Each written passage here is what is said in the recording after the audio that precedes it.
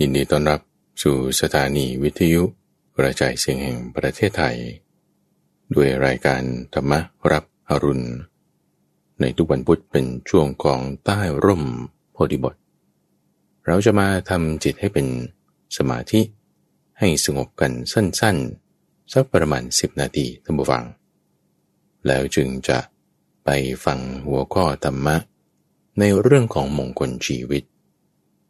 ในช่วงที่เราจะมาทำจิตให้สงบนี้เราจะใช้เรื่องมือที่เรียกว่าธรรมานุสติคือการตามระลึกถึงธรรมะที่พระผู้มีพระภาคเจ้าประกาศไว้ดีแล้ว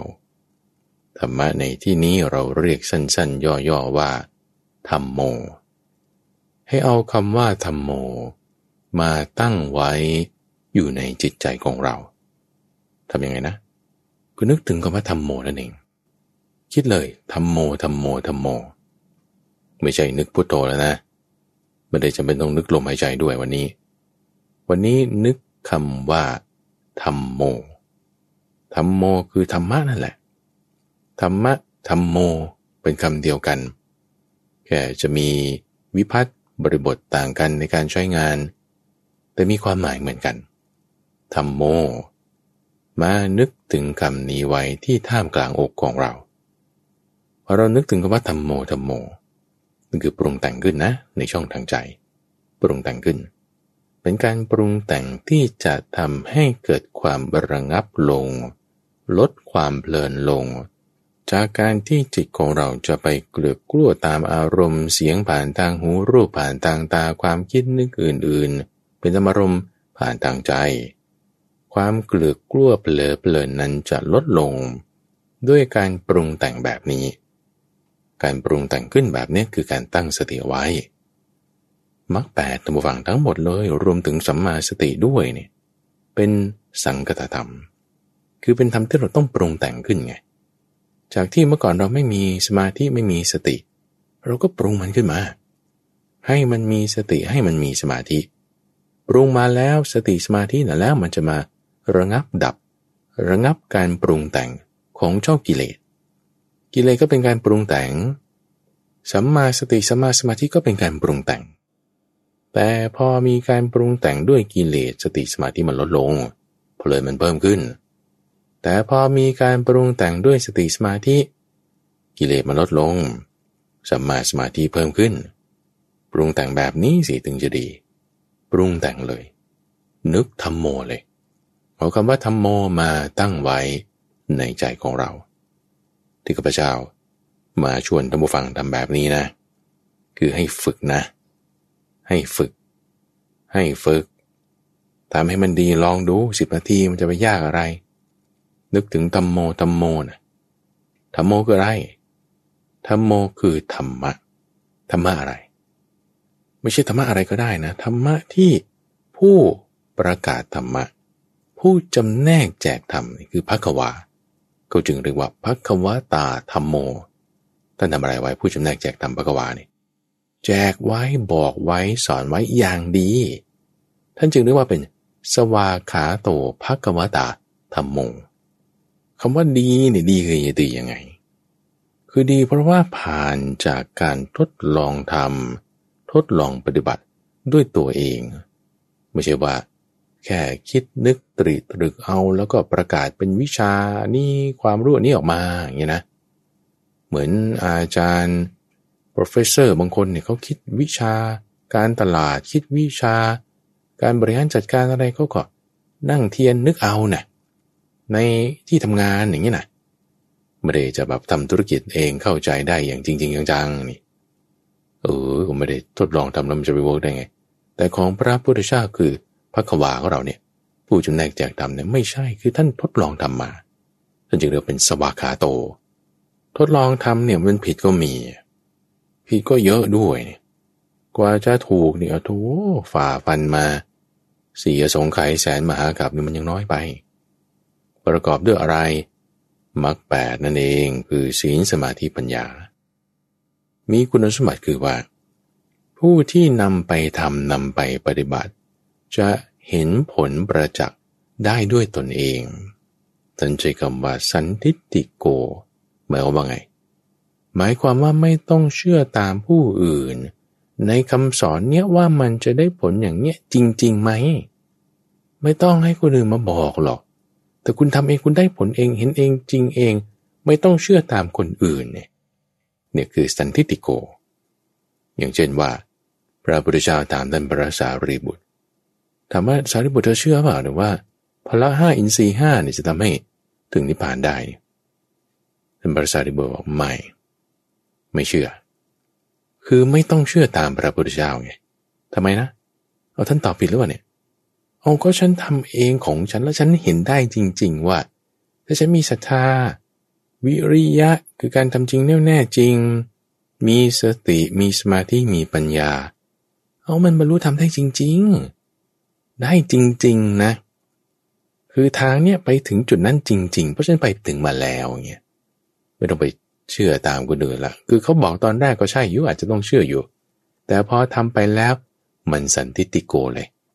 คือรู้ได้ด้วยตนเองเห็นชัดเลยคำว่าไม่เชื่อนี่คือไม่ใช่ว่าไม่เชื่อไม่มีศรัทธานะไม่ใช่นะฟังมีศรัทธามีความเชื่อเต็มเปี่ยมแต่ไม่ต้องตามคนอื่นเพราะอะไรเพราะรู้ได้เองเห็นได้เองมันแจ๋วไหมนี่แหละคือสันทิฏฐิโกแล้วการปฏิบัติเนี่ยมันไม่ได้ว่าจะต้องรอหรือดูว่าเวลานี้เท่านั้นถึงจะทำได้ขึ้นอยู่กับการเวลามันไม่ขึ้นอยู่กับการเวลาเรียกว่าเป็นอากาลิโกไม่ใช่ว่าแก่แล้วจึงค่อยได้ทำโน้คนเป็นเด็กเป็นผู้หญิงผู้ชายแก่หนุ่มได้หมดอะสาวก็ได้งอมก็ได้ถ้าทำตามเหตุนี้ต้องได้ผลนี้เขาเรียกเป็นอากาลิโกไม่ใช่ว่าจะต้องรอเวลาฤดูหนาวฤดูร้อนถึงจะทำได้เหมือนอย่างเวลาเขาปลูกข้าวอย่างเงี้ยก็ต้องรอฝนก่อนก็ถ้าปลูกหน้าหนาวมันจะไปได้ยังไงเดี๋ยวข้าวมันก็ตายอันนั้นมันยังต้องตามเวลาของเขาคือตามฤดูกาลแต่ธรรมะที่ว่าเป็นสวากขาตธรรมโมนั่นน่ะไม่ได้ขึ้นอยู่กับการเวลาคำว่าไม่ขึ้นอยู่กับการเวลานี้รวมถึงไม่ขึ้นอยู่กับวรรณะไม่ขึ้นอยู่กับเพศไม่ขึ้นอยู่กับวัยแต่ขึ้นอยู่กับการกระทำไม่ขึ้นอยู่กับการเวลาทำสมัยไหนก็ต้องได้ตามเหตุผลนี้ลอจิกนี้เงื่อนไขนี้เหตุผลนี้เป็นอย่างนี้เหมือนกันหมดดูความไม่เที่ยงเราจะบอกว่าไอ้โลกไม่เที่ยงมันเที่ยงเปล่าเหมือนยังอยู่นานนะคือยังไงมันก็ไม่เที่ยงต่อให้เวลามันจะยืดยาวนานดูเหมือนเที่ยงแต่ความไม่เที่ยงมันก็เป็นอยู่เพราะมันไม่ขึ้นกับการเวลาไงความไม่เที่ยงมันมีการเปลี่ยนแปลงอยู่ตลอดเวลาเป็นอย่างนั้นคือเป็นอาการลิโกเป็นสิ่งที่ควรเรียกผู้อื่นเข้ามาดูเข้ามาท้าพิสูจน์เข้ามาชมเพราะว่าเป็นของดีจริงๆหิปัสสิโกทำไมถึงควรเรียกผู้อื่นเข้ามาดูมาชมบางสิ่งบางอย่างท่านผู้ฟังเราเรียกคนอื่นมาดูมาชมเนี่ยบางคนได้ประโยชน์บางคนเสียประโยชน์บางคนพอใจบางคนไม่พอใจบางคนชอบใจบางคนไม่ชอบใจเช่นว่าการแสดงอาหารหรือการเดินทางบางคนก็ชอบบางคนก็ไม่ชอบนะแต่ว่าธรรมะนี่เป็นสิ่งที่ถ้าเปรียบนะเหมือนกับคนหิวมากๆเลยแล้วก็ไปเจอรวงผึ้งที่โถไม่มีตัวอ่อนอยู่ในนั้นเต็มด้วยน้ำผึ้งอย่างดีเคี้ยวเข้าไปมันทั้งหวานทั้งนัวทั้งร้อยทั้งแซ่บมันแบบชื่นใจมากๆไอ้ความหิวความกระหายอะไรนี่มันหายไปหมดทุกคนจะได้ความรู้สึกนี้เหมือนกันคืออิ่มเอมพอใจจะไม่ได้เสียประโยชน์เลยคนเชิญชวนก็ได้ประโยชน์คนรับเชิญชวนมาปฏิบัติก็ได้ประโยชน์กันทั้งสองฝ่ายไม่ได้จะมีใครผิดหวังจะมีแต่ได้ประโยชน์ร่วมกันเป็นหิปัสสิโกเป็นสิ่งที่ควรจะน้อมเข้ามาใส่ตัว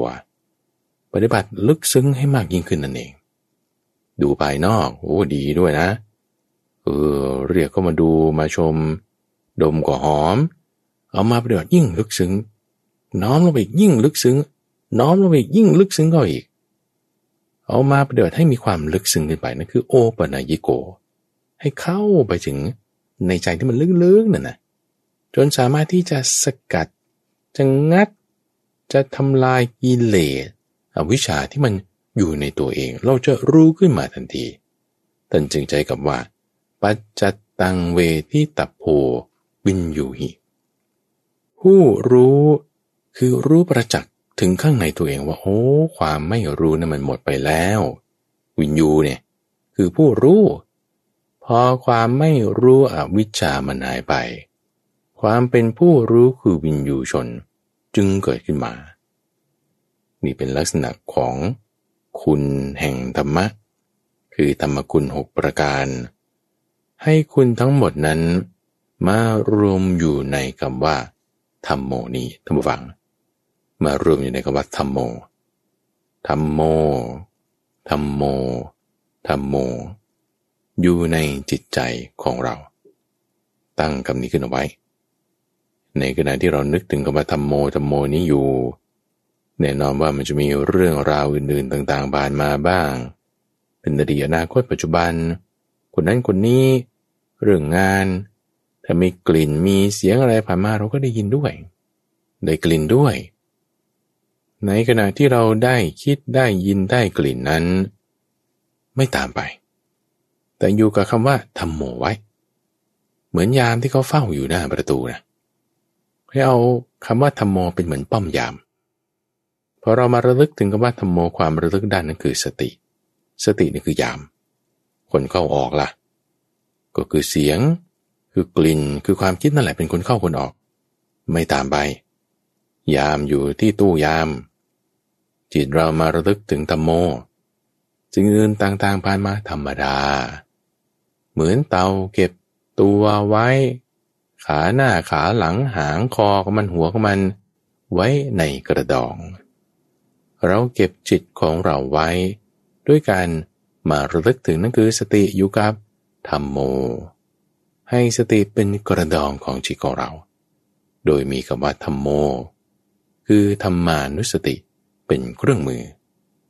ตั้งจิตรักษาจิตรักษาสติของเราไว้ให้ดี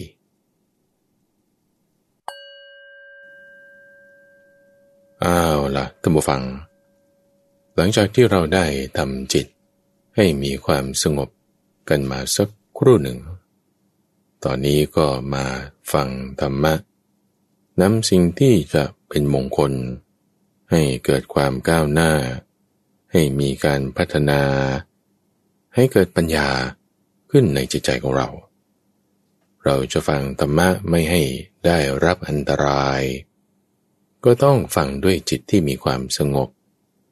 เพื่อไม่ให้ราคะโทสะโมหะมันมาได้ช่องในการเอาความรู้นั้นไปใช้ในทางที่ไม่ถูกแต่พอจิตระงับจากราคะโทสะโมหะด้วยสมาธิแล้วจะสามารถนำความรู้ที่ท่านได้บอกสอนไว้นำไปใช้ให้เกิดประโยชน์มากที่สุดได้ในทุกวันพุธเป็นช่วงของใต้ร่มโพธิบทที่ข้าพเจ้าจะมาพาท่านผู้ฟังนั่งสมาธิกันสั้นๆสักครู่หนึ่งแล้วก็นำหัวข้อแม่บทธรรมะมาอธิบายให้ฟังในช่วงนี้เราอยู่ในซีรีส์เรื่องของมงคลชีวิตเป็นตอนที่17แล้วในหัวข้อมงคลที่16ที่เรียกว่าการประพฤติธรรมหรือธรรมจริยาซึ่งถ้าท่านผู้ฟังได้ติดตามฟังซีรีส์ช่วงของมงคลชีวิตจะทราบดีว่าข้าพเจ้านั้นได้ไล่เรียงหัวข้อเรื่องของมงคลมาตั้งแต่ช่วงในต้นพรรษาเพื่อจะอธิบายในแต่ละข้อเป็นหมวดธรรมะที่มีความลึกซึ้งจากเรื่องภายนอกทั่วๆไปจนมาถึงเรื่องภายในไล่เรียงไปทั้งหมด38ข้อในการอธิบายนั้นก็เป็นซีรีส์ที่จบในตัวท่านผู้ฟังตอนนี้ให้จบซะก่อนแล้วก็ไปย้อนฟังตอนที่ผ่านมาก็ได้เพราะว่าธรรมะในหมวดของมงคลทั้ง38ประการนั้นมีความเกี่ยวข้องเชื่อมโยงกันอยู่ไล่จากภายนอกอย่างหยาบจนมาถึงภายในอย่างละเอียดได้โดยในวันนี้อย่างที่ว่าเป็นเรื่องของธรรมจริยาเ เป็นหมวดธรรมะที่เรียกว่าเริ่มมาสู่ในภายนอกแล้วคำว่าภายนอกนั้นหมายความว่าตัวเราต้องทำความดีซะก่อนละแล้วก็เริ่มขยายความดีนั้นไปในคนที่เป็นวงในคือมารดาบิดาบุตรภรรยาหรือสามีแล้วก็มาทำประโยชน์ต่อบุคคลภายนอกในสัปดาห์ที่แล้วอธิบายเรื่องของการให้ในวันนี้ก็เป็นเรื่องของการประพฤติธรรมธรรมจริยาเรามาทำความเข้าใจในคำนี้สักนิดหนึ่งว่าทำไมหัวข้อหมวดธรรมในการประพฤติธรรมดำรงอยู่ในศีลธรรมนั้นถึงจะมามีอยู่ในหมวดมงคลที่ใกล้เคียงกับเรื่องของการให้เรื่องของการสงเคราะห์ญาติเรื่องของการที่จะประพฤติประโยชน์ต่อคนทั่วๆไปเอาคำว่าธรรมะก่อนท่านผู้ฟังเพราะว่าคำนี้ถ้าเราจะตีความมันได้หลายอย่างบางคนก็จะตีความแบบเอาเป็นหัวข้อธรรมะคือมีจิตเจตสิกรูปนิพพานนามรูปกุศลอกุศลนั่นคือเป็นลักษณะของอภิธรรมไปหรือจะเอาเป็นหัวข้อธรรมะไม่ว่าจะเป็นเรื่องอิทธิบาท4โพชฌงค์7มรรค8ไอ้ลักษณะหัวข้อธรรมะเหล่านั้นก็จะเป็นเรียกว่าธรรมะก็ได้เนาะคือบางคนก็จะตีความไปอย่างนั้นก็ใช่อยู่ทุกฝั่งทีนี้ถ้าเรามาดูว่าการปฏิบัติธรรมะคือคำสอนของพระพุทธเจ้าก็เป็นธรรมะอยู่แล้วไงแล้วทำไมท่านจึงจะต้องมาพูดเรื่องนี้เรื่องมงคลก็เป็นธรรมะอยู่แล้วไงแล้วคุณทำเรื่องของไม่คบคนพาลให้คบบัณฑิตมันก็มาตั้งแต่แรกนะก็เป็นการปฏิบัติธรรมะอยู่แล้วไงแล้วทำไมถึงจะต้องมาเน้นย้ำในที่นี้ด้วยตัวนี้มันจะมีประเด็นท่านผู้ฟังเพราะฉะนั้นหมายความว่าคำว่าธรรมะเนี่ยหมายถึงอะไรกันแน่ซึ่งถ้าเรามาพิจารณาดูแล้วนะท่านผู้ฟังว่าในหัวข้อธรรมะนี่มันก็ใช่อยู่มันมีเป็นข้ออยู่แล้วไล่มาตั้งแต่ไม่ว่าจะเรื่องมงคลเรื่องของอะไรก็แล้วแต่แล้วทำไมพระพุทธเจ้าจะต้องมาตรัสพูดซ้ำในที่นี้ด้วยแสดงว่ามันต้องมีรายละเอียดอะไรต่างๆที่มันจะต้องเฉพาะเจาะจงลงไปกว่านี้แน่นอนแล้วถ้าเรามาดูคำอธิบายท่านผู้ฟังของคำว่าธรรมะในหลายๆบริบทที่พระพุทธเจ้าท่านอธิบายท่านนำมาใช้ก็จะมีนัยยะที่อธิบายถึงว่าตัวธรรมะก็คือหัวข้อธรรมะนั้นก็อย่างหนึ่งตัวธรรมะนั้นก็อย่างหนึ่งหมายความว่าไงดูอย่างคุณของพระพุทธเจ้าพระพุทธเจ้าเนี่ยท่านมีความเป็นพุทโธใช่ไหมพุทโธเนี่ยคือผู้รู้ผู้ตื่นผู้เบิกบานด้วยธรรมะในขณะที่ท่านก็เป็นภควาด้วยนั่นคือผู้จำแนกแจกธรรมะแล้วรู้ธรรมะกับแจกธรรมะมันไม่เหมือนกันหรอไม่เหมือนกันไงท่านฟังไม่เหมือนกันตรงที่ว่าพุทโธคือรู้ธรรมะทำได้จริงๆแต่ภควาคือสอนแจกแจงบอกสอนได้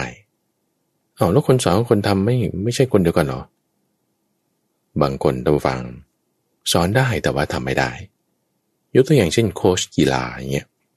ไม่ว่าจะเป็นนักกีฬาว่ายน้ำนักกีฬาบาสเกตบอลเขาจะมีโค้ชที่จะมาเป็นผู้ฝึกสอนใช่ไหมโค้ชเนี่ยจะเล่นได้ไม่เก่งไม่ดีเท่ากับนักกีฬาหรอกนักกีฬาเนี่ยเล่นเก่งกว่าแล้วทำไมนักกีฬาต้องมีโค้ชเพราะว่าโค้ชคอยบอกสอนจุดผิดพลาดตรงไหนให้แก้เฉพาะจุดเนี่ยได้หรือแม้แต่พระอรหันต์เองก็ตามท่านผู้ฟังพระพุทธเจ้าเคยอธิบายถึงความที่ว่าบางคนไม่ได้เป็นพระอรหันต์แต่สอนคนอื่นได้ดีสามารถบอกสอนเขาได้เพราะว่าตัวผู้นั้นที่ไม่ได้บรรลุธรรมก็ตามเถอะสามารถกำหนดบทเพลงชนะอัตถะได้ใกล้เคียงกับของพระพุทธเจ้ามีนัยยะที่ละเอียดลึกซึ้งสามารถบอกสอนได้แต่ตัวเองไม่ได้บรรลุหรือบางคนบรรลุได้ถึงขั้นเป็นพระอรหันต์สุขวิปัสสโกหรือมีฤทธิ์มีวิชาสามอะไรก็แล้วแต่บอกสอนคนอื่นไม่เป็น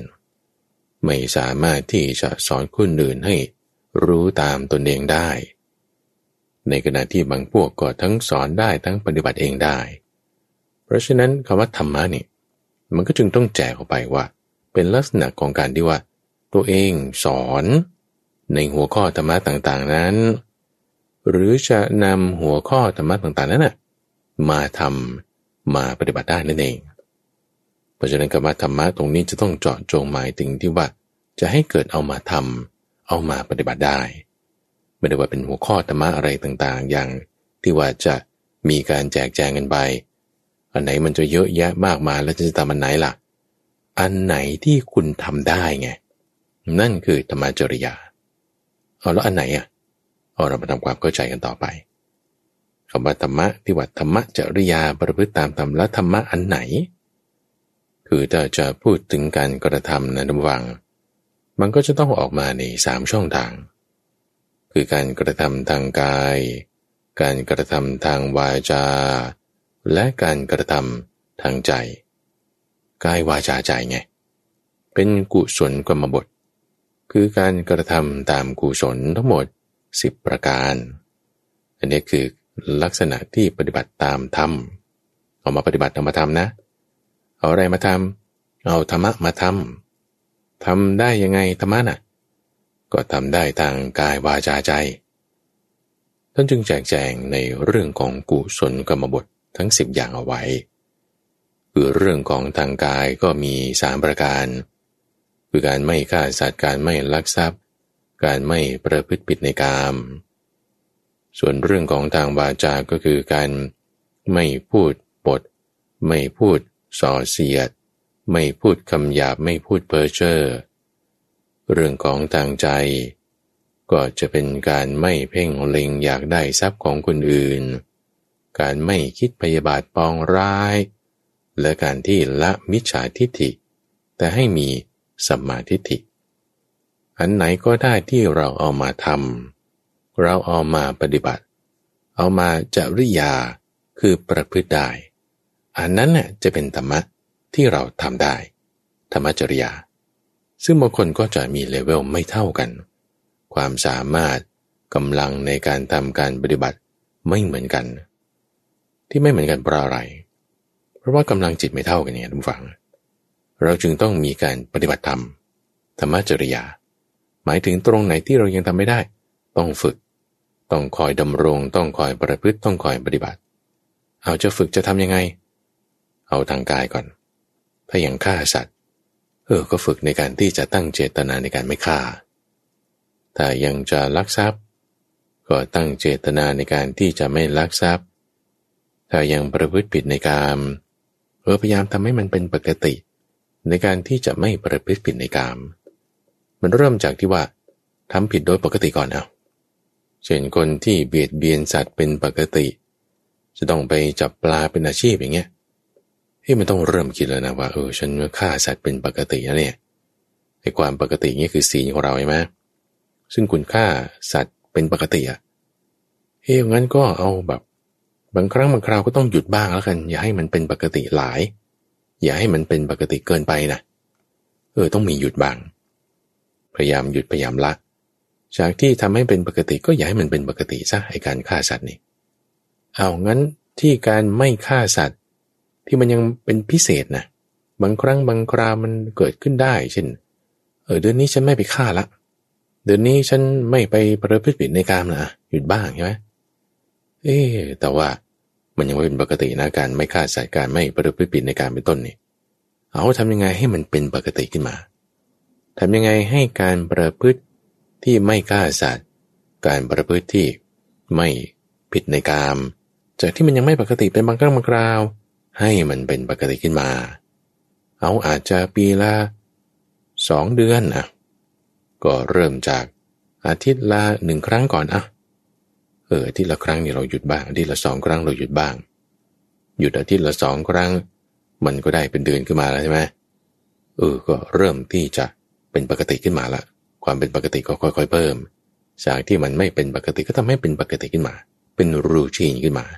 เป็นกระบวนการขึ้นมาเป็นการกระทำเป็นการประพฤติขึ้นมาธรรมะอันไหนที่เราเอามาทำได้นั่นเป็นธรรมะจริยาทันทีตามกระบวนการของทางกายวาจาหรือใจทีนี้สำหรับคนที่ประพฤติอันนี้ได้เป็นประจำอยู่แล้วเนี่ย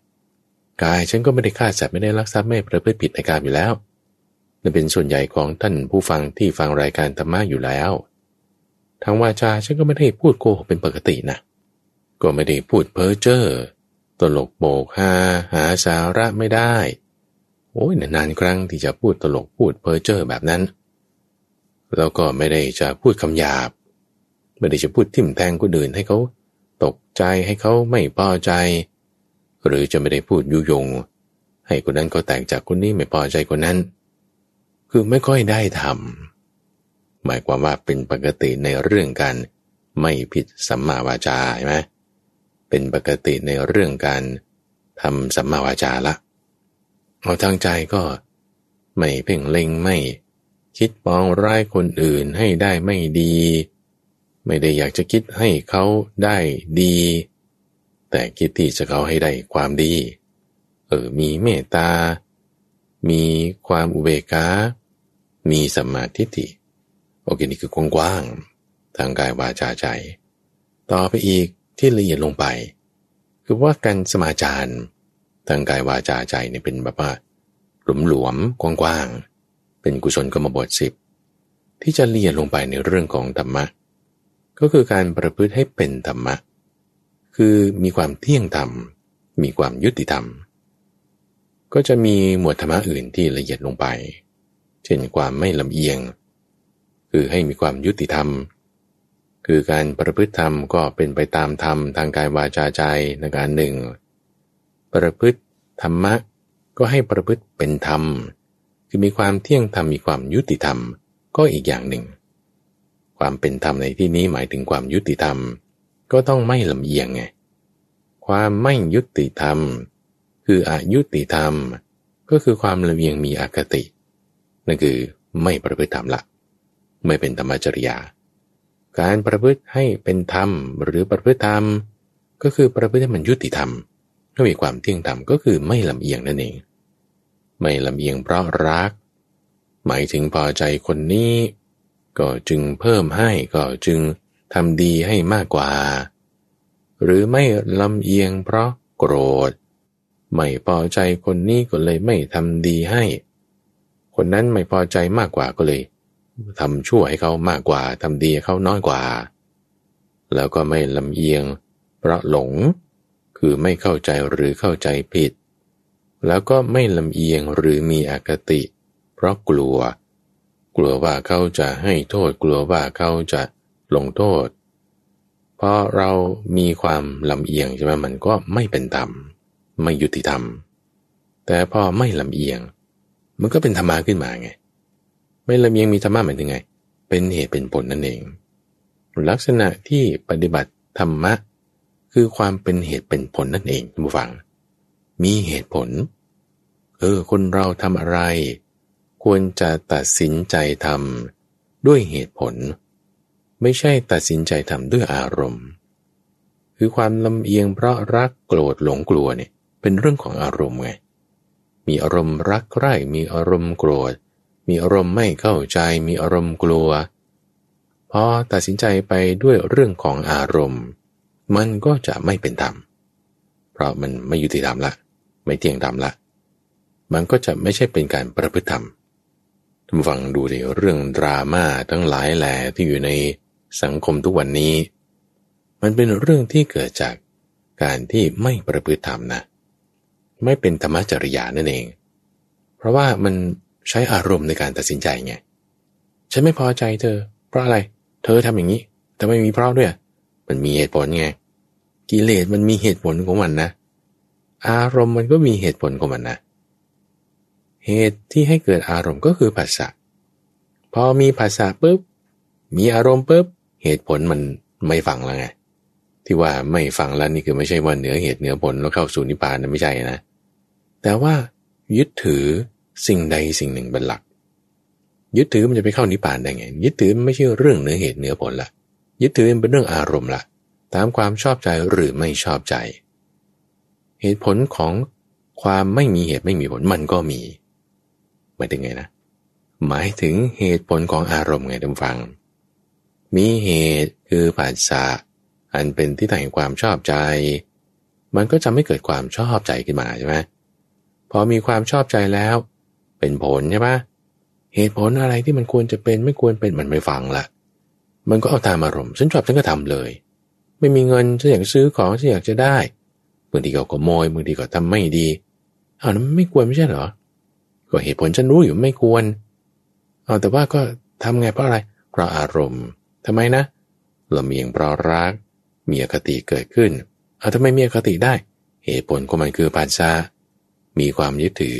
มันจึงเหนือเหตุเหนือผลไงไม่ใช่เหตุผลแล้วใช้อารมณ์พอใช้อารมณ์เหนือเหตุผลมันจึงยุ่งมันจึงวุ่นมันจึงมีปัญหามันจึงมีดราม่าเพราะอะไรไม่ประพฤติธรรมแล้วก็คิดว่านั้นเป็นการประพฤติธรรมตั้งที่ว่าก็ด้วยอารมณ์ที่เกิดจากเหตุผลมันจึงยุ่งแล้วฟังบางทีก็งงด้วยทำไมเหตุผลเป็นให้เกิดอารมณ์ได้นั่นนะสิเขาจึงมีลักษณะที่ว่าเราควรจะเอาอะไรเป็นใหญ่ในการที่เราจะเลือกทำหรือเลือกตัดสินใจพระพุทธเจ้าจึงสอนหลักธรรมอีกข้อหนึ่งทุกฝัง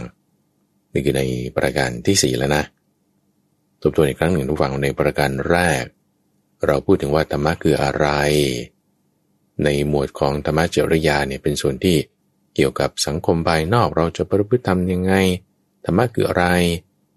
ข้าพเจ้าก็แจกแจงมาถึงประการที่2คือธรรมะคือกุศลกรรมบท10อย่างนั่นคือการประพฤติตามธรรมดูรูปแบบของช่องทางที่เราลงมือทำได้กายวาจาใจหรือถ้าจะประพฤติเป็นธรรมะก็คือให้มีหลักความยุติธรรมมีความเที่ยงธรรมก็ต้องไม่ลำเอียงเพราะรักโกรธหลงกลัวและในประการที่4นี้ระหว่างคือเรื่องของอธิปไตยว่าถ้าเราจะเอาธรรมะเป็นใหญ่คือการที่ถ้าไม่เอาธรรมะเป็นใหญ่ก่อนคือเอาอารมณ์เป็นใหญ่ถ้าเราเอาอารมณ์เป็นใหญ่นี่คือตามใจตัวเองหรือเอาตามสังคมตามใจคนอื่นเอาคนอื่นเป็นใหญ่อย่างเช่นในสังคมประชาธิปไตยเงี้ยเขาก็โหวตกันเอาใช่ไหมล่ะเสียงข้างมากไปทางไหนก็ไปตามนั้นถ้าคนเสียงข้างมากแล้วเขาไม่มีเหตุผลคนเสียงข้างมากส่วนใหญ่ก็ไปตามอารมณ์พระพุทธเจ้าจึงเคยตรัสบอกเอาไว้นะว่าที่ประชุมหมายถึงสภาตรงไหนเนี่ยที่ว่ามีคนไม่ดีไปรวมกันอยู่เนี่ยการตัดสินใจของจุดนั้นการรวมกันตรงนั้นมันไม่ดีไม่มีทางจะดีขึ้นมาได้หรอกต่อให้ว่าเป็นประชาธิปไตยนะทุกคนออกเสียงโหวตตรงกันไงไม่ดีโจรก็รวมกันอยู่แล้วก็ตัดสินใจว่าฉันจะไปปล้นบ้านนั้นไม่จะทำความดีได้ไงมันก็ไม่ได้ถ้าจะเอาตามเสียงส่วนใหญ่ก็ไม่ใช่ว่าจะดีเสมอไปหมดหรือถ้าจะเอาตามอารมณ์ของตนเองก็ไม่ใช่ว่าจะดีเพราะว่าอารมณ์มันเกิดจากความพอใจไม่พอใจไงเอาแล้วจะเอาอะไรต้องเอาตามธรรมาธิปไตยไงทุกฝังธรรมาธิปไตยหมายถึงการที่เราเอาธรรมะเป็นใหญ่ธรรมะคืออะไรก็ตามธรรมะในช่องทางการปฏิบัติทางกายวาจาใจนี่ไงเพราะว่าใน3เรื่องกายวาจาใจเป็นกุศลกรรมบท10อย่างนี่นะไม่ว่าที่ไหนทุกฝังไม่ว่าส่วนไหนของโลกไม่ว่าเขาจะนับถือศาสนาอะไรเป็นคนวรรณะไหนเด็กหรือผู้ใหญ่เขาจะมาเถียงเขาจะมาค้านว่าอันนี้มันไม่ดีหรอกมันไม่ใช่นะกายวาจาใจเนี่ยมันไม่ถูกนะคือจะเถียงด้วยเหตุผลจะคัดง้างด้วยความรู้ปัญญาให้ไปตามธรรมว่ามันไม่ดีมันไม่ได้นอกจากว่าก็แค่เถียงข้างๆคูๆแบบขอไปทีหรือไม่ก็แท้ๆเอาอะไรเงี้ยไม่ได้ประกอบด้วยเหตุผลไม่ได้ประกอบด้วยธรรมลักษณะการที่ว่ามันเป็นความดีของตัวมันเองเนี่ยคือตัวธรรมะหมวดธรรมะที่ว่าเราต้องเอาธรรมาธิปไตยเป็นใหญ่ทีนี้ในลักษณะที่ข้าพเจ้าไล่เรียงมาเนี่ยนะว่าเริ่มเอาตามความพอใจของคนใดคนหนึ่งบางคนจะใช้คำว่าอัตตาธิปไตยในขณะที่ถ้าเอาตามเสียงส่วนใหญ่ว่าคนส่วนใหญ่ว่าไงก็ว่าตามนั้นก็จะเรียกว่าเป็นโลกาธิปไตยในขณะที่ถ้าเราเอาตามธรรมะก็เรียกว่าเป็นธรรมาธิปไตยคำนี้การกำหนดบทพยัญชนะนี้ต้องระมัดระวังนิดหนึ่งระวังเพราะว่าถ้าเรากลับมาดูในพระไตรปิฎกนะอันนี้คือเป็นประเด็นเพิ่มเติมขึ้นมาจากในหัวข้อที่4ละว่าถ้าเราใช้คำว่าอัตตาธิปไตยเนี่ยจริงๆมีความหมายดีไม่ได้มีความหมายในทางไม่ดีบางคนเอาไปตีความว่าอัตตาธิปไตยก็คือเอาตัวเองเป็นใหญ่ไง เราก็เลยคิดว่าเอาตัวเองเป็นใหญ่เนี่ยมันไม่ดีนะเพราะว่าก็เอาตามอารมณ์ของฉันไม่ใช่นะไม่ใช่เอาตามอารมณ์เนี่ยมันไม่ดีอยู่แล้วถูกป่ะนั่นคือความลำเอียงเพราะรักโกรธหลงกลัวในขณะที่ถ้าใช้คำว่าอัตตาธิปไตยจริงๆดีนะถ้าอธิบายอัตตาธิปไตยในความหมายที่ดีเอาไว้ดังนี้บอกว่าคือเอาตัวเองเนี่ยเตือนตัวเองถ้าเผื่อว่าเรามีความไม่ดีแล้วเราจะทำไม่ดีแล้วเราจะคิดไม่ดีโอ้เราควรจะเตือนตัวเองด้วยตนเองเตือนตนด้วยตนคืออัตตาไงตัวตนเนี่ยเอาตัวเองเป็นใหญ่ในความดีของตนว่าถ้าฉันจะทำไม่ดีมันไม่ดีนะนี่คืออัตตาธิปไตยอัตตาธิปไตยก็จึงเป็นของดีด้วยซ้ำท่านฟังอย่างงงนะเพราะว่าคำว่าอัตตาธิปไตยที่เอาไปใช้ในความหมายไม่ดีเนี่ยคือเอาไปใช้ผิดถ้าอัตตาธิปไตยที่มีอยู่ในพระไตรปิฎกในส่วนของอังคุตรนิกายที่ท่านบันทึกเอาไว้เป็นความหมายที่ดีไม่ได้หมายถึงการเอาตามใจตัวแต่หมายถึงเอาตัวเองติเตียนเตือนตนเองถ้าจะทำไม่ดีอย่าทำนี่คืออัตตาธิปไตยที่มีความหมายดีที่แท้จริงอย่าเข้าใจผิดการที่ว่าเอาตามใจตัวเขาไม่เรียกอัตตาธิปไตยเขาเรียกว่ามีความลำเอียงเพราะรักโกรธหลงกลัวเป็นเรื่องของลำเอียงเรื่องของอคติในขณะที่การตามใจคนอื่น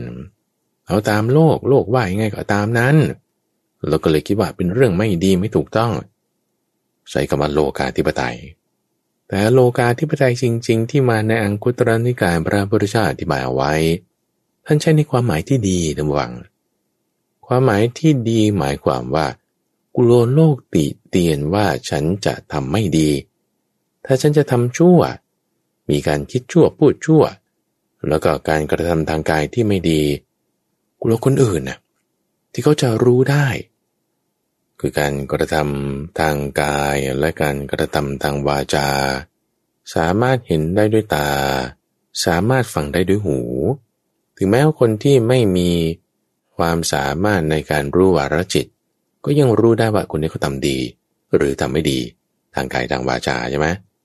ถ้าคนหนึ่งเขาเห็นเรากระทำทางกายไม่ดีได้ยินเราพูดทางวาจาที่ไม่ดีเขาจะติเตียนเราได้เราอย่าทำไม่ดีเลยดีกว่าเลิกซะไอ้การทำไม่ดีเอาโลกคือสิ่งภายนอกที่เขาจะติเตียนเราได้ว่าเราทำไม่ดีเนี่ยเอานั้นเนี่ยเป็นใหญ่ขึ้นมาแล้วละการทำไม่ดีเสียนี่ถึงจะเรียกว่าโลกาธิปไตยจริงๆเขาก็เป็นความหมายที่ดีไงถูกป่ะหรือในโลกนี้มีผู้ที่รู้วาระจิตคนอื่นอยู่บางคนก็จะคิดว่าเฮ้ยคนหนึ่งก็ไม่เห็นหรอกที่เราทำไม่ดีทางกายอะไรคนหนึ่งก็ไม่ได้ยินหรอกที่เราพูดไม่ดีอะไรเพราะเราทำอยู่ในห้องปิดมิดชิดไงทำอยู่ในห้องปิดมิดชิดคนหนึ่งก็ไม่เห็นการกระทำของเราไม่ได้ยินคำพูดของเราโอ้ยอย่าไปคิดเลยตำหวังแม้แต่ความคิดนะความคิดที่เราคิดอยู่ในหัวใช่ไหมเราจะคิดว่าคนอื่นนะก็ไม่รู้หรอกว่าเราคิดอะไรคือเราอาจจะไม่พูดไม่ดีคือเป็นคนพูดดีเราอาจจะไม่ลงมือกระทำทางกายที่ไม่ดีก็คือฉันลงมือกระทำทางกายที่ดีแต่บางทีมันคิดไม่ดีใช่ไหมคิดแบบติเตียนคนนั้นคิดแบบริษยาคนนี้โอ้ยเราคิดว่าคนหนึ่งก็จะไม่รู้ว่านี่เป็นความลับของฉันที่ฉันคิดอยู่ในใจไม่จริงกันฝั่งความลับไม่มีในโลกเพราะอะไรเพราะผู้ที่รู้วาระจิตคนอื่นเขาก็มีบางทีคนอยู่ใกล้ๆกันเนี่ยไม่รู้ว่าใครคิดอะไรกันยังไงใช่ป่ะรู้หน้าแต่ไม่รู้ใจแต่บุคคลที่เขามีความรู้ทางจิตอยู่ไกลเขายังรู้ความคิดของเราได้นะรู้ว่าเราคิดอะไรดีหรือไม่ดีถ้าเขารู้ได้แล้วคุณไม่ละอายหรือว่าคุณคิดชั่วปานนี้เราคิดว่าเรื่องนี้เป็นความลับของเรานะไม่มีใครเขารู้หรอกถ้าเขารู้เขาติเตียนได้นะถ้าเขารู้แล้วเขาติเตียนได้แล้วเราไม่ทำดีกว่าคิดแบบนี้คือเอาโลกเป็นใหญ่เรียกว่าโลกาธิปไตยโลกาธิปไตยจึงเป็นความหมายที่ดีท่านผู้ฟังคือเอาโลกเป็นใหญ่แล้วให้ทำความดีให้ละความชั่วไม่ได้หมายถึงความหมายที่ไม่ดีในความที่ว่าหมู่คณะประชุมกันไม่ดีแล้วเราก็จะคิดว่าการประชุมนั้นไม่ดีไม่ถูกต้องอย่าเอาคำเหล่านี้ไปสับสนใช้ผิดบริบทกัน ทีนี้พอเราเข้าใจถูกแล้วว่าอธิปไตยมี3อย่างนะไม่ว่าจะเป็นอัตตาธิปไตยโลกาธิปไตยหรือธรรมาธิปไตยก็ตามก็ดีหมดเพื่อให้เราละอกุศลทางกายวาจาใจเพื่อให้เราตั้งกุศลไว้ได้ทางกายวาจาใจไม่ว่าจะเอาตัวเองเป็นใหญ่ในการที่จะตีเตียนตนเองว่าฉันทำไม่ดีนะฉันทำความดีไม่ว่าจะเอาคนอื่นเป็นใหญ่ในความที่ว่าถ้าคนอื่นเขาเห็นว่าฉันทำไม่ดีนะฉันจะทำความดีหรือจะเอาธรรมะเป็นใหญ่ว่าธรรมะเนี่ยพระพุทธเจ้าอุตส่าห์บอกสอนไว้แล้วเป็นอย่างนี้แม้ถ้าฉันไม่ทำตามธรรมะมันก็จะไม่ดีนะฉันจะทำตามธรรมะฉันจะทำดีหมดท่านผู้ฟังดีหมดเอามาเทียบเคียงกับว่าอย่าลำเอียงเพราะความรักโกรธหลงกลัวตามอารมณ์ของเราหรือตามอารมณ์ของคนอื่นแต่ให้เป็นไปตามธรรมนั่นเองในกรณีที่4ท่านผู้ฟังก็เรื่องของอธิปไตยมันก็จะมารวมลงกันตัวชุดนี้คือการปฏิบัตินั่นเองเพราะจริยาคือการประพฤติการทำการรู้การสอนคือรู้แล้วสอนเนี่ยมันไม่เหมือนกับเอามาทำได้ต่างกันยังไงเปรียบเทียบว่าถ้าท่านผู้ฟังไปแผงหนังสือซึ่งเดี๋ยวนี้ก็อาจจะไม่มีละร้านหนังสือมันก็ปิดไปหลายร้านเอาดูอีบุ๊กก็ได้หรือเสิร์ชอินเทอร์เน็ตเอาเสิร์ช Google วิธีว่ายน้ำดูวิธีว่ายน้ำวิธีขี่จักรยานจาก Google คุณลองเสิร์ชดูวิดีโอก็ได้เดี๋ยวนี้มีวิดีโอเขาสอนให้ทำยังไงก็ดูไปกันน่ะดูไปดูไปจนแบบว่าตาปูดออกมาจากเบ้าแล้วนะอ่านไปเถอะอ่านจนน้ำตาไหลออกมาจากเบ้าแล้วนะถ้าไม่ลงมือกระโดดลงไปในน้ำถ้าไม่ได้ขึ้นขี่คร่อมจักรยานนี่แล้วมันจะเป็นไหมก็ดูจนจำได้นะว่าวิธีการท่องตามก็เลยล่ะจำได้หมดเลยแต่ถ้าไม่ลงมือทำเนี่ยมันทำไม่ได้นะระวังมันคนละอย่างนะใช่รู้จำได้เนี่ยมันส่วนหนึ่งแต่ว่าถ้าจะทำจริงๆมันคือการ hands on มันคือการ take action มันคือการลงมือทำมันจะมีความสำคัญตรงนี้ว่าคือธรรมจริยาในข้อนี้ก็จึงมีหมวดธรรมะที่พระพุทธเจ้าอธิบายไว้ชัดเจนเลยในเรื่องของสังโฆนั่นเองคือการปฏิบัติสังฆคุณทั้งหมดที่เราก็คิดว่าต้องกันได้กันอยู่คือที่เราสวดๆกันเนี่ยว่าอรังสัมมาสัมพุทโธภควานี่หรือว่าสวากขาโตภควตาธัมโมนี่แล้วก็นี่คือบทพุทโธกับธัมโมใช่ไหมส่วนในบทสังโฆที่ว่าสุปฏิปันโนภควโตสาวกสังโฆเนี่ยคำนี้แหละท่านผู้ฟังคือคำที่จะระบุถึงความหมายของคำว่าจริยาไว้ได้อย่างดีคือการปฏิบัตินั่นเองสุปฏิปันโนภควโตสาวกสังโฆสาวกหมายถึงผู้ฟังคำสอนผู้ฟังคำสอนของใครก็ไม่ใช่เอาคำสอนของใครแล้วเอาคำสอนเจาะจงของภควาเพราะฉะนั้นธรรมะในที่นี้ก็ไม่ได้เอาธรรมะของใครแล้วคือเอาธรรมะที่พระพุทธเจ้าตรัสบอกไว้ดีแล้วนั่นแหละคือสวากขาธรรมในที่นี้ท่านจึงเรียกเป็นภควโตสาวกสังโฆคือไม่ใช่หมู่ทั่วไปคำว่าสงฆ์นี่หมายถึงหมู่แต่เป็นหมู่แห่งผู้ฟังคำสอนจึงเรียกว่าเป็นสาวกสังโฆแล้วก็ไม่ใช่หมู่แห่งผู้ฟังคำสอนของใครก็ได้แต่เจาะจงเอาหมู่แห่งผู้ฟังคำสอนของพระพุทธเจ้าคำสอนนี้เท่านั้นที่เป็นสวากขาธรรมเอาหมู่แห่งผู้ฟังคำสอนของพระพุทธเจ้าก็ไม่ใช่ว่าเอาใครก็ได้นะแต่เจาะจงเอาเฉพาะที่ปฏิบัติก็ไม่ใช่ปฏิบัติทั่วๆไปนะเอาปฏิบัติดีด้วยนี่แต่จึงแจงออกมา4ข้อสุปฏิปันโนอุชุปฏิปันโนยายาปฏิปันโนและสามีจิปฏิปันโนปฏิปันโนนี่คือการปฏิบัตินั่นเองปฏิบัตินี่คือเอามาทำยังไงทำดีใช้คำว่าสุปฏิปันโนอะไรดีในที่นี้ก็จะมีคำอธิบายแล้วว่าปฏิบัติตามมรรคแปดปฏิบัติตามทางสายกลางปฏิบัติไม่ถอยหลังปฏิบัติดีเนี่ยคือสุใช่ไหมสุแปลว่าดีก็มาจากรากศัพท์คำเดียวกันกับคำว่าสวากขาโตนั่นเองสวากขาโตภควตาธัมโมธรรมะอันพระผู้มีพระภาคประกาศไว้ดีแล้วธรรมะในที่นี้ภควโตในที่นี้คำสอนในที่นี้ก็ต้องหมายเจาะจงเอา คำสอนที่เป็นสวากขาตธรรมนั่นเองดีๆเนี่ยคือธรรมะที่ประกาศไว้ดีแล้วแยกแจกแจงเอาส่วนที่เป็นขี้ริ้วเฉือนออกเหลือไว้แต่เนื้อล่ำแก่นล้วนๆแจกแจงออกเปรียบเทียบส่วนเหมือนส่วนต่างมีการยกอุปมาอุปไมยนำไปใช้งานอย่างไรอธิบายเอาไว้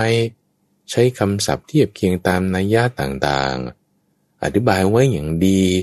ทั้งต้นทั้งกลางทั้งปลายอธิบายไว้อย่างดีทั้งตัวอย่างในการนำไปใช้งานนี่คือสวากขาตธรรมเอาสวากขาตธรรมนั้นน่ะมาปฏิบัติจึงเรียกว่าเป็นสุปฏิปันโนทีนี้ในการปฏิบัติตามธรรมะที่ดีๆในท่านฟังบางคนก็ไม่ได้เอามาทำไว้ให้มันตรงตามที่ดีนั้นไงทำไมอ่ะเช่นเราบอกว่าการให้ทานดีใช่ไหมเป็นไปเพื่อสวรรค์เป็นไปเพื่อนิพพานอย่างเงี้ยแต่ว่าให้ทานเพราะอะไรแม่ก็อยากให้เขาเลือกเราอยากให้เขาประกาศชื่อเราแล้วเราก็จะได้มีชื่อเสียงเราจะได้มีหน้าตาอันนั้นไม่ค่อยตรงกันกับธรรมะที่ดีๆที่พระพุทธเจ้าประกาศไว้ป่ะไม่ค่อยตรงเท่าไหร่เราบางคนก็แบบว่าทำดีก็หวังเอาหน้าอย่างเงี้ยนะหรือว่าก็แบบว่าสร้างศรัทธาให้เกิดก็ว่าจะได้มีลาภสักการะมีชื่อเสียงเยินยอหมายถึงว่าคุณนั่งสมาธิปฏิบัติธรรมทำความดีมันเพื่อจิตสงบนะซึ่งแต่งั้นน่ะมันดีไหมดียกตัวอย่างพระสงฆ์ในสมัยพุทธกาลมีอยู่บางกลุ่มนะทุกฝั่งปฏิบัติธุดงควัตรอย่างเงี้ยปฏิบัติธุดงควัตรซึ่งมันเป็นข้อปฏิบัติที่ทำได้ยากนะเช่นการรับประทานมื้อเดียวการถืออิริยาบถเดินยืนนั่งเว้นอิริยาบถนอนการฉันตกบาตรการไม่รับนิมนต์ไปที่ต่างๆการห่มผ้าบางสุกุลคือผ้าเปื้อนฝุ่นซึ่งเป็นสิ่งที่ทำได้ยากทำแล้วเป็นไปเพื่ออะไรขูดเกลากิเลสอย่างยิ่งธุดงควัตรนี่พระพุทธเจ้าประกาศไว้ดีไหมเป็นสวากขาตธรรมแน่นอนคุณเอามาทำตามธรรมะนั่นชื่อว่าเป็นสุปฏิปันโนไหมอยู่แล้วแต่ว่าถ้าทำแล้วเพื่อที่จะหวังว่าเขาจะเห็นว่าเราเก่งเราดียกย่องสรรเสริญมีลาภสักการะมากขึ้นเนี่ยมันไม่ค่อยตรงนะมันจึงไม่เป็นอุชุปฏิปันโนมันจะไม่ตรงกับที่ว่าถ้าได้ตรัสถึงเหตุผลของเขาเอาไว้นะคือไม่ใช่ปฏิบัติต่อหน้าอย่างรับหลังอย่างปฏิบัติเพื่อโอ้อวดเอาถ้าไม่ตรงนี้มันก็ไม่ดีไงมันก็ไม่ดีไงเป็นนั้นตอนไงก็เอาให้มันตรงให้ตรงกับที่ดีๆนั่นน่ะตรงจุดประสงค์ของเขาจึงมีคำว่าอุชุปฏิปันโนให้มันตรงตามที่ประกาศไว้อย่างดีดีแล้วก็ทำตรงให้มันตรงตามที่มันจะดีนี่ถึงจะเรียกว่าเป็นอุชุปฏิปันโนเพราะฉะนั้นไม่ว่าจะเรื่องความขยันหมั่นเพียรเรื่องการเลี้ยงดูมารดาบิดาเรื่องการเลี้ยงดูคู่ครองสงเคราะห์บุตรธิดาการไม่คบคนพาลการให้ทานพวกนี้ในมงคลทุกข้อในธรรมะทุกข้อเป็นธรรมะที่พระพุทธเจ้าตรัสไว้ดีแล้วใช่ไหมคุณเอามาทำไม่ได้เอาอย่างอื่นนะถ้าไม่ได้เอาอย่างอื่นเอาธรรมะที่พระพุทธเจ้าประกาศไว้ดีแล้วนั่นเป็นสุปฏิปันโนละเอามาทำละแล้วให้ตรงตามเหตุผลข้อเท็จจริงตามนัยยะผลที่มันจะเกิดขึ้นเจตนาตรงตามนั้นนั่นก็เป็นอุชุด้วยตรงตามนั้นด้วยทีนี้การปฏิบัติตามฟังพระพุทธเจ้าเปรียบเทียบว่าเป็นไปตามทางเป็นเหมือนทางที่เราเดินตามทางนี้ไปเดินตามทางไปเนี่ยจะให้ถึงที่หมายคือบรรลุธรรมตรงนี้ท่านจึงใช้คำว่ายายะปาติปันโนคือมุ่งเอาการตรัสรู้ปฏิบัติตามสวากขาตธรรมคือสุปฏิปันโนใช่ไหมตอนแรกมันก็อาจจะยังทำผิดถูกทำดีบ้างไม่ดีบ้างได้บ้างไม่ดีบ้างเข้าใจผิดถูกบ้างเอาแต่ไม่มันตรงให้มันตรงตามทางดูจุดมุ่งหมายเข้าถึงความที่ถูกต้องนั้นให้ได้เป็นอุชุปฏิปันโนคือปฏิบัติตรงแล้วให้เกิดการบรรลุเอาความบรรลุเนี่ยเป็นสิ่งสำคัญคือยายะปฏิปันโนมุ่งเอาธรรมะเนี่ยเป็นใหญ่เพราะว่าการปฏิบัติตามทางดูฝั่งมันเหมือนเราขับรถอย่างนี้แหละขับรถไปตามทางบางทีมันก็แบบเบียดซ้ายบ้างเบียดขวาบ้างคนไม่ชินไม่ชำนาญเลี้ยวโค้งบางทีหลุดโค้งบ้างอย่างนี้มันก็เป๋บ้างแต่ตรงที่เป๋ ไม่ตรงเนี่ยคืออุชุปฏิปันโนคุณต้องแก้มาใช่ไหมทีนี้คุณปรับไปเรื่อยๆไปเรื่อยๆให้มันถึงเส้นชัยให้ดีไปตามทางให้มันถูกคือหวังเอาที่เป้าหมายละคือถ้าในลักษณะของอุชุปฏิปันโนเนี่ยคือหวังเอาตามทางอยู่แต่ยายะปฏิปันโนเนี่ยคือมุ่งเอาจุดมุ่งหมายเช่นถ้าท่านผู้ฟังเดินทางจากกรุงเทพมาจังหวัดอุดรธานีวัดป่าดอนหายโศเป็นต้นเนี่ยขับรถมาขับรถมาตอนแรกแต่แบบฝึกขับรถไม่เป็นนะโอ้จะทำยังไงล่ะมีวิธีการสอนเรียนขับรถยังไงก็ไปเรียนทำให้มันถูกทำให้มันดีสุปฏิปันโนละอ่ะแล้วก็มาตามทางบางทีก็ขับหลงทางบ้างเลี้ยวผิดช่องบ้างเฮ้ยออกมาตามทางให้มันถูกตามทางถูกแล้วไงพอเริ่มเข้าถนนใหญ่ละเราตั้งจิตไว้ที่จังหวัดอุดรธานีวัดป่าดอนไหโศกอันนั้นคือยายะปฏิปันโนละตั้งความสำคัญไว้ที่หมายจุดมุ่งหมายสำคัญเป้าหมายตรงนั้นคือการบรรลุธรรมปฏิบัติเพื่อรู้ธรรมเป็นเครื่องออกจากทุกข์ท่านใช้คำนี้ด้วยว่ายายะปฏิปันโนคือตรงนี้ก็ต้องอาศัยความเชื่อมั่นในเส้นทางที่เราดำเนินไปด้วยนะทุกฝังเพราะว่าจุดหมายเรายังไม่เคยไปถึงนั่นคือนิพพานเราก็ไม่รู้ว่าจะเป็นยังไงไปตามทางนี้มันจะถูกไหมก็ต้องอาศัยความศรัทธาความเชื่อความลงใจว่าไปตามทางนี้มันน่าจะใช่นะซึ่งก็ขับมาตรงตามทางอยู่นะแต่ยังไม่ถึงสักทีถ้าเราไม่มีกระบวนการความมั่นใจความลงใจยายะปฏิปันโนนี้บางทีมันก็หยุดเฉยๆได้คือปฏิบัติตรงอยู่แต่ก็หยุดเฉยๆไม่ไปต่อเพราะไม่ได้อยากจะปฏิบัติให้รู้ทำเป็นเรื่องออกจากทุกข์ไม่ได้จะถึงเป้าหมายเราจึงต้องมียายะปฏิปันโนคือเอาเป้าหมายเป็นสำคัญถึงแม้ว่าจะมาตามทางแล้วแต่ได้ยังไม่ถึงต้องเอาให้ถึงที่หมายให้ได้ส่วนในข้อที่4ในบทสังฆคุณที่พูดถึงว่าสามีจิปฏิปันโนคำนี้แปลว่าการปฏิบัติชอบปฏิบัติชอบสามีจิจะใช้คำหนึ่งก็ได้ว่าเป็นใหญ่อย่างคำว่าสามีในคำว่าสามีภรรยาบริบทนั้นเนี่ยสามีแปลว่าเป็นใหญ่สามีไม่ใช่ว่าแปลว่าเจ้านายนะทุกฝังอย่างที่ข้าพเจ้าได้อธิบายไปเมื่อในเอพิโซดก่อนๆเรื่องของความสัมพันธ์ระหว่างสามีภรรยาจะต้องอนุเคราะห์กันนี่คือในวงของครอบครัวสามีหมายถึงผู้ที่จะคอยดูแลผู้ที่เป็นใหญ่ในเรื่องการที่จะ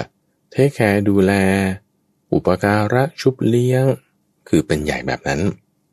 ไม่ใช่เป็นใหญ่แบบสั่งการจิกหัวใช้นายเหนือหัวให้โทษอะไรอย่างไม่ใช่สามีจิปฏิปันโนหมายความว่าคือเอาธรรมะเอาการปฏิบัติเนี่ยเป็นใหญ่ไงให้การปฏิบัติตามธรรมะที่เราตั้งเป้าไว้ในการบรรลุธรรมคือยายะนั้นทำเป็นระบบอัตโนมัติคือให้มันมาเป็นใหญ่เหนือชีวิตของเราคำว่าเป็นใหญ่เหนือชีวิตหมายถึงเป็นใหญ่เหนืออารมณ์ไงที่ว่าถ้าปฏิบัติไม่เป็นธรรมใช่ไหมคือลำเอียงไม่มีความยุติธรรมไม่เที่ยงธรรมนั่นคือใช้อารมณ์ไม่ใช่เหตุผลลำเอียงเพราะรักโกรธหลงกลัวใช่ยุบางทีเราก็ต้องฝืนอารมณ์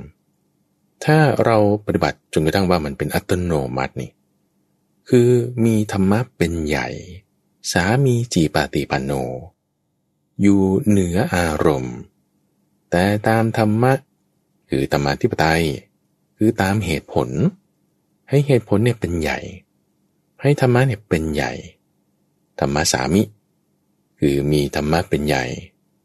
ให้อยู่ในการปฏิบัติของเราเป็นออโตเมติกเลย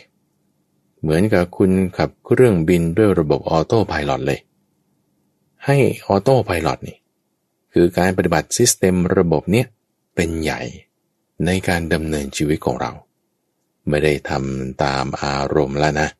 แต่ใช้เหตุผลในที่นี้คือธรรมะแน่นอนว่าถ้าคุณมาถึงจุดที่เป็นสามีจิปฏิปันโนคือปฏิบัติสมควรแล้วนี่อันนี้คือดีมากๆเป็นออโตเมติกตามธรรมะมีความเที่ยงธรรมเป็นไปตามธรรมมีอธิปดีอยู่ในนั้นนี่คือลักษณะของปฏิปันโน4อย่างไล่มาจากสุปฏิปันโน หมายถึงการปฏิบัติดีอุชุปาติปันโนหมายถึงการปฏิบัติตรงยายะปาติปันโนหมายถึงการปฏิบัติเพื่อรู้ธรรมเป็นเครื่องออกจากทุกข์ให้บรรลุธรรมและสามีจีปาติปันโนหมายถึงการปฏิบัติชอบปฏิบัติให้ธรรมานั้นเป็นใหญ่ในชีวิตของเราเป็นไปตามธรรมอย่างนี้แล้วจะมีคุณสมบัติอยู่อีก4ประการหนึ่งตามนัยยะของสังฆคุณนั่นคือเป็นผู้ที่ควรแก่ของคำนับท่านจะกล่าวว่าอาหุเนโยเป็นผู้ที่ควรแก่เครื่องสักการะ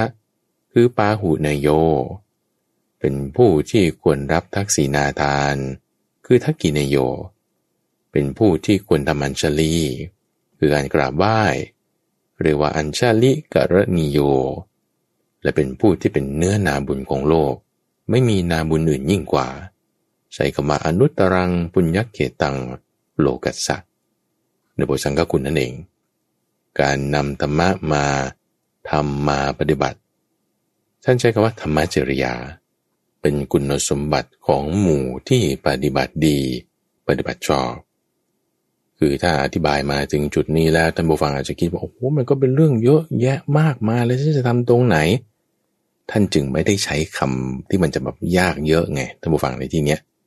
ใช้คำง่ายๆว่าธรรมจริยาเท่านั้นเองอ่ะหมายความว่าตรงไหนที่เราคิดว่าเราจะมาทำแล้วจะให้มันได้คุณเอามาทำเลยอันไหนที่เรายังทำไม่ได้นิดหน่อยแล้วเราคิดว่าเราทำอันนี้มันจะได้นะเอามาทำเลยบางคนบอกว่าสิ่งข้อนี้ฉันยังรักษาไม่ได้เอาข้อนี้ก่อนแล้วกันเอาฉันน้อยๆของฉันนี่แหละบางคนบอกว่าฉันจะไปปฏิบัติทำ5 วัน 7 วันแล้วฉันไม่ไหวแล้วฉันเนี่ยฟังธรรมะรับรู้นี่ก็พอแล้วกันเอาเลยนั่นน่ะธรรมจริยาของคุณแล้วฉันจะฟังทั้งหมด7 วันฉันก็ไม่ไหวแล้วเอาเฉพาะวันพุธกันแล้วกันใต้ร่มโพธิบทหรือไม่ก็เอาเฉพาะวันเสาร์อาทิตย์ละกันมีการพูดคุยอันนั้นน่ะทำเลยเอามาทำมาประพฤติมาปฏิบัตินั่นคือธรรมจริยาล่ะมีการฟังธรรมมีการใคร่ครวญธรรมปฏิบัติตามนั้นตามความดีนิดหน่อยเอาหมดท่านผู้ฟังทีละน้อยเอาหมดเก็บทีละรายละเอียดขอให้มันเป็นสุปฏิปันโนเถอะหมายถึงสภาคาตธรรมนั้นน่ะธรรมะที่พระพุทธเจ้าประกาศไว้ดีแล้วนั่นเอามาเลยอ่ะทำแล้วดีแน่นอนทำแล้วตรงไหนก็ดีข้อไหนก็ได้อันไหนเราเอามาได้หมดบางทีเมตตาเอาเมตตามาการประพฤติตามเมตตานั้นเป็นธรรมจริยาบางทีช่วงนี้ก็เอาเรื่องของอุเบกขาก็แล้วกันอ่ะไม่ดราม่ามากเอาก็อุเบกขาก็เอาเลยอุเบกขานั้นเป็นธรรมจริยาเอามาแผ่เอาไว้มาส่งกระแสจิตไปหรือไม่บางทีก็เอาเรื่องของการใช้จ่ายทรัพย์ฉันยังไม่ได้ทำงบประมาณทำให้มันดีบางทีก็มีจุดขี้เกียจที่ไม่ได้จะทำดีได้ก็ขยันขึ้นมาเก็บข้าวของอะไรมันเป็นระเบียบนั่นก็เป็นธรรมจริยาขึ้นมาทันทีธรรมจริยาเนี่ยจึงหมายถึงธรรมะอะไรก็ตามที่เราเอามาโฟกัสทำจะเล็กน้อยคือการเอามาประพฤติเอามาทำไม่ใช่เพียงแค่อ่านไม่ใช่เพียงแค่ว่าท่องจำได้แต่ให้มันเกิดขึ้นในกายวาจาและใจของเราตามนัยยะที่ว่ามานี้คำถามก็คือว่าแล้วคุณมีธรรมจริยามีการประพฤติธรรมแล้วมันจะเป็นมงคลยังไงมันจะทำความก้าวหน้าให้เกิดในชีวิตของเราได้ยังไงเพราะนี่คือการปฏิบัติเนี่ยท่านผู้ฟังการไม่ได้หมายความว่าพอคุณมีแอคชั่นคุณมีการปฏิบัติแล้วชีวิตเราจะมีความก้าวหน้าการเทคแอคชั่นการลงมือทำการปฏิบัติเนี่ยจึงทำให้เกิดการเดินไปตามทางให้ถึงจุดหมายสมมติว่าถ้าไม่มีการประพฤติการทำการปฏิบัติใช่ปะมันจะไปถึงจุดหมายได้ไงมันก็ไปไม่ได้เหมือนคนอ่านหนังสือเรื่องการขี่จักรยานเหมือนอ่านหนังสือเรื่องการฝึกว่ายน้ำแล้วมันจะไปทำเป็นได้ไงมันต้องลงมือเรื่องดนตรีเรื่องกีฬาเนี่ยนะจึงเป็นสิ่งที่ว่าเป็นทักษะนะธรรมะทั้งหมดจึงเป็นทักษะนะเนี่ยคำว่าทักษะหมายถึงคุณฝึกยิ่งทำยิ่งชำนาญยิ่งได้ธรรมจริยาจึงเป็นตัวที่เพิ่มทักษะของธรรมะเพิ่มทักษะเป็นมงคลเลยมีความเจริญเลยมีความก้าวหน้าเลยเป็นการพัฒนาเลยมีความมงคลก้าวหน้าเจริญพัฒนาแล้วนั่นน่ะจึงเป็นมงคลในชีวิตท่านผู้ฟังนี่คือมงคลในข้อที่16เรื่องของการประพฤติธรรม